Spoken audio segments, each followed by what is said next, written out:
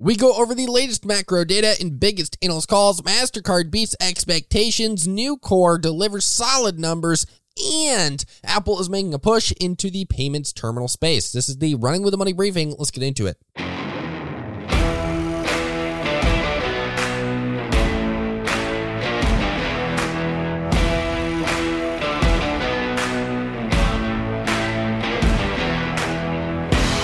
And we're back, and welcome to another episode of the Running with the Money briefing, powered by Pounding the Table. I'm your host, Luke Donay, and what in the world is going on in the markets today? Well, we're moving into the green insofar. So it's currently 10:22 a.m. We have the Dow Jones up 517 points, NASDAQ up 176, and the S&P 500 up 65. So some pretty darn solid stuff there, sector by sector, group by group. What do we see? We see every single sector in the green today.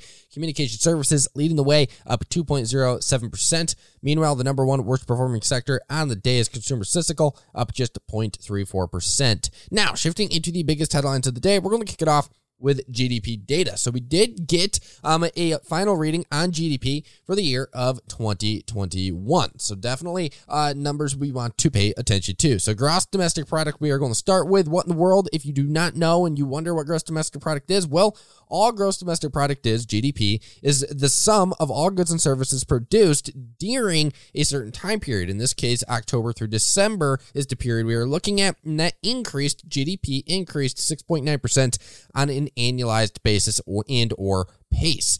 So when you compare that to what the analysts were expecting out of Dow Jones, they were expecting 5.5%, and we saw 6.9% growth. So a solid beat when it came to expectations in GDP. So GDP coming in ahead of expectations. Now, this is also an increase that was well above, or is well above, the unrevised 2.3% growth in the third quarter that we saw. So, fourth quarter GDP coming in pretty darn solid. Now, what were the drivers of GDP growth according to the data here? What are we seeing in the data, and what drove this data? And according to reports, key drivers included strong consumer activity, an increase in private inventory investment, and then finally exports and business spending. Those were key drivers of GDP in the final months of 2021. So GDP is seeing a solid bump. Now, if you take a look, the quarter brought an end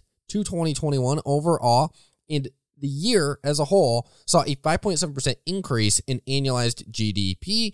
So overall, a solid year, because that is indeed the strongest pace we have seen GDP move since 1984. So definitely some solid improvement in the economy coming off, of course, of this pandemic that we have been dealing with that definitely created a lot of issues within the economy and definitely some slowdown. Now, shifting into jobless claims.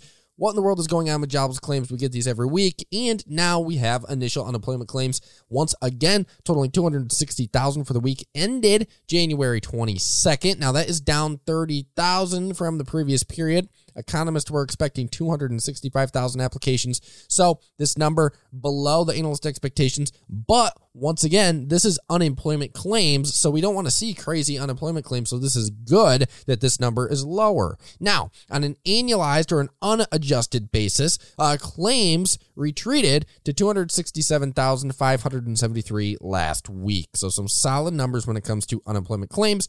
Now, if we look at continuing claims, and once again, these run a week behind, but continuing claims for state benefits advanced to 1.68 million in the week ending January 15th. So overall, what are we seeing here? We are seeing initial unemployment claims coming down, but at the same time, we are seeing those continuing claims the week prior still increasing. So it'll be interesting to see where those continuing claims come out next week or in the coming weeks. Now, shifting into capital goods.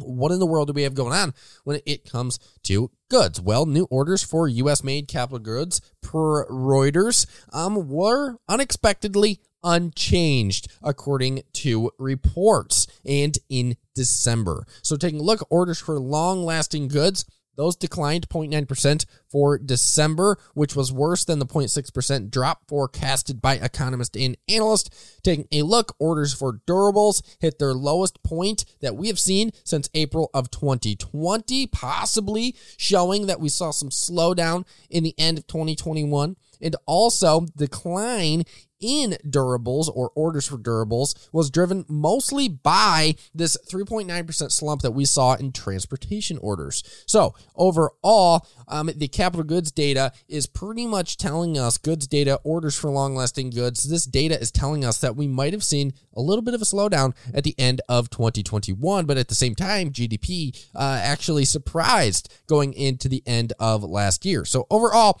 pretty solid economic data all around this morning. Nothing terribly bad, and definitely some positive highlights. Now, shifting into MasterCard, we're going to touch on their earnings real quick. So they delivered an earnings per share of $2.35 for their fourth quarter. The estimate was $2.19, so they did beat the mark when it came to EPS.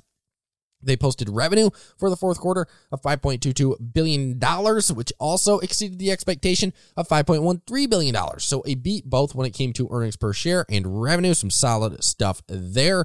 Now, they reported a fourth quarter net income of $2.38 billion. And if we take a look at the full year, because of course this was Q4, so they rounded out their full year. Over the course of their full year, they reported a profit of $8.69 billion and or $8.76 per share in total revenue of $18.88 billion.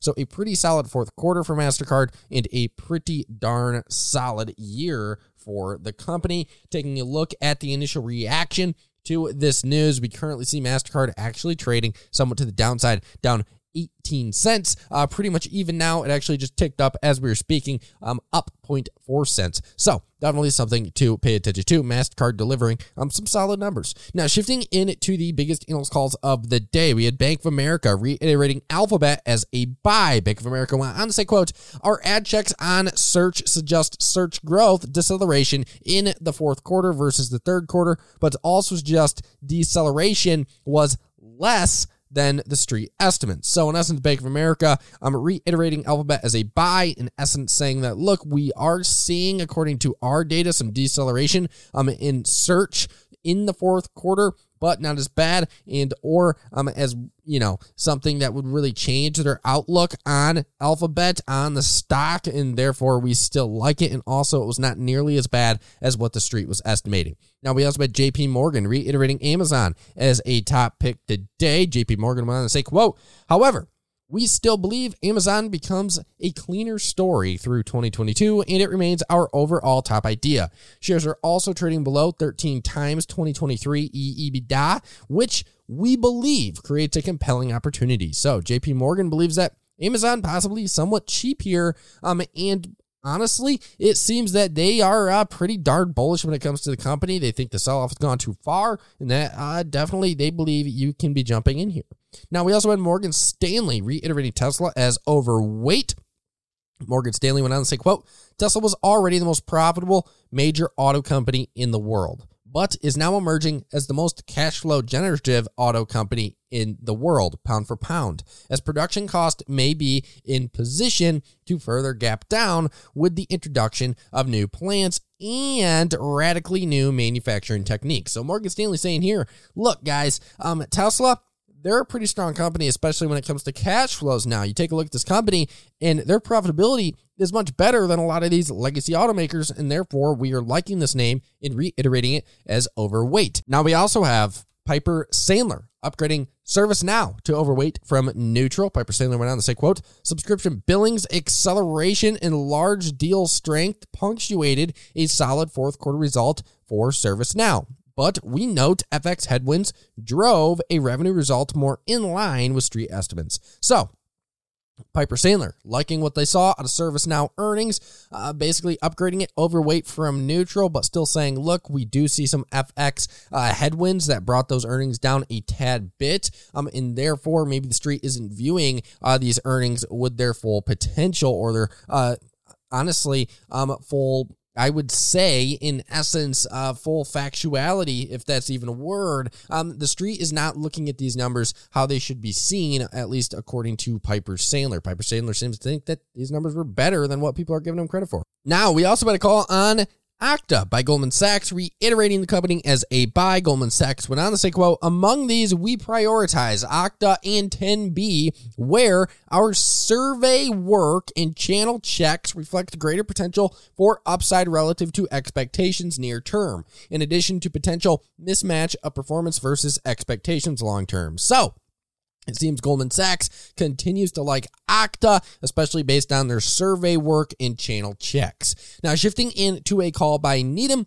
initiating coverage of Planet Labs as a buy. Now, Planet Labs is a smaller name. It used to be a SPAC. And I'm going to get right into this because I know a lot of people have been interested in this company and were at one point. So, Needham goes on to say, quote, Planet Labs is a leader in next-gen Earth observation, EO, with a fully operational 200 satellite fleet capable of imaging 350 square kilometers of area per day, or 2 times the Earth's landmass, and a cloud-native analytics platform. So in essence, what you were seeing there is Needham saying, look, guys, this company is the leader in their industry. They have a pretty darn solid moat, you could even say, and therefore we believe that this sucker is a buy at its current levels. Now, we also had Bank of America downgrading Toll Brothers to underperform from buy. The company went on to say, quote, we expect Toll Brothers to underperform on a relative basis versus peers, given we see Toll as more exposed to rising mortgage rates compared to other home builders, given homeowners that are locked into a favorable fixed rate mortgage are less likely to trade to a new home if financing costs are higher. So, Bank of America, looking at the housing market, they're looking at what mortgages are doing, and they are not really liking the outlook for Toll Brothers, pushing it down, downgrading it to underperform from buy. Now, shifting away from the biggest analyst calls of the day, we need to talk about Nucor earnings real quick, and I want to touch on these numbers. So, Nucor delivered a net income of $2.25 billion and or $7.97 per share. That is up from $398.8 million or $1.30 per share a year ago. So, a solid year-over-year improvement when it came to net income. Taking a look at the estimate, that did beat the estimates for earnings per share of $7.85, so they beat the mark. And then shifting into sales, actually, sales grew 97% for Nucor to $10.36 billion.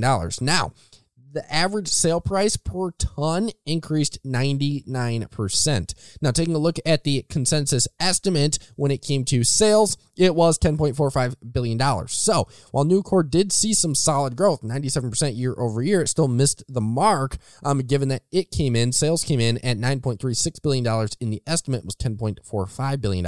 So, slightly missing when it comes to sales. And then finally, total steel mill shipments rose 1% overall. Not a terrible quarter for Nucor, but definitely comparing it to other names that have reported so far this week, it wasn't an outsized beat compared to some others. Now, shifting into this headline out of Apple to round out the show, and we definitely need to focus on this. Now, all this reporting is per Bloomberg and Reuters, and we're going to dig right into it because it seems, according to these two media companies, Apple is planning a new service that will let small businesses essentially accept payments directly through their iPhones without really any extra hardware whatsoever. So I am going to read a paragraph actually from the Bloomberg article that reported on this. So here it is, quote, the company has been working on a new feature since around 2020 when it paid about $100 million for a Canadian startup called MobiWave that developed technology for smartphones to accept payments with the tap of a credit card. So essentially, what Apple is doing here, or reportedly has been working on, is in essence using the NFC or the near field communications chip that are in all of these iPhones to allow entrepreneurs, companies to accept payments through their iPhone. They won't need an extra accessory, kind of like what Square produces. You know, you plug it into your phone and then you scan the card. You're not going to need that anymore because they're saying here that Apple has been working on this technology that is, according to this report, potentially going to be rolling out in the next few months with a software update that will literally allow you to tap your phone to a card and it will automatically process the payment. There's no scan, there's nothing. It's as simple as a tap. And that is absolutely huge. And that would also, if Apple rolls this out and does it all on their own and integrates with Apple Pay, well, Guys, that's a huge threat to this company called Square, obviously, which used to be known as Block, which is now Block, but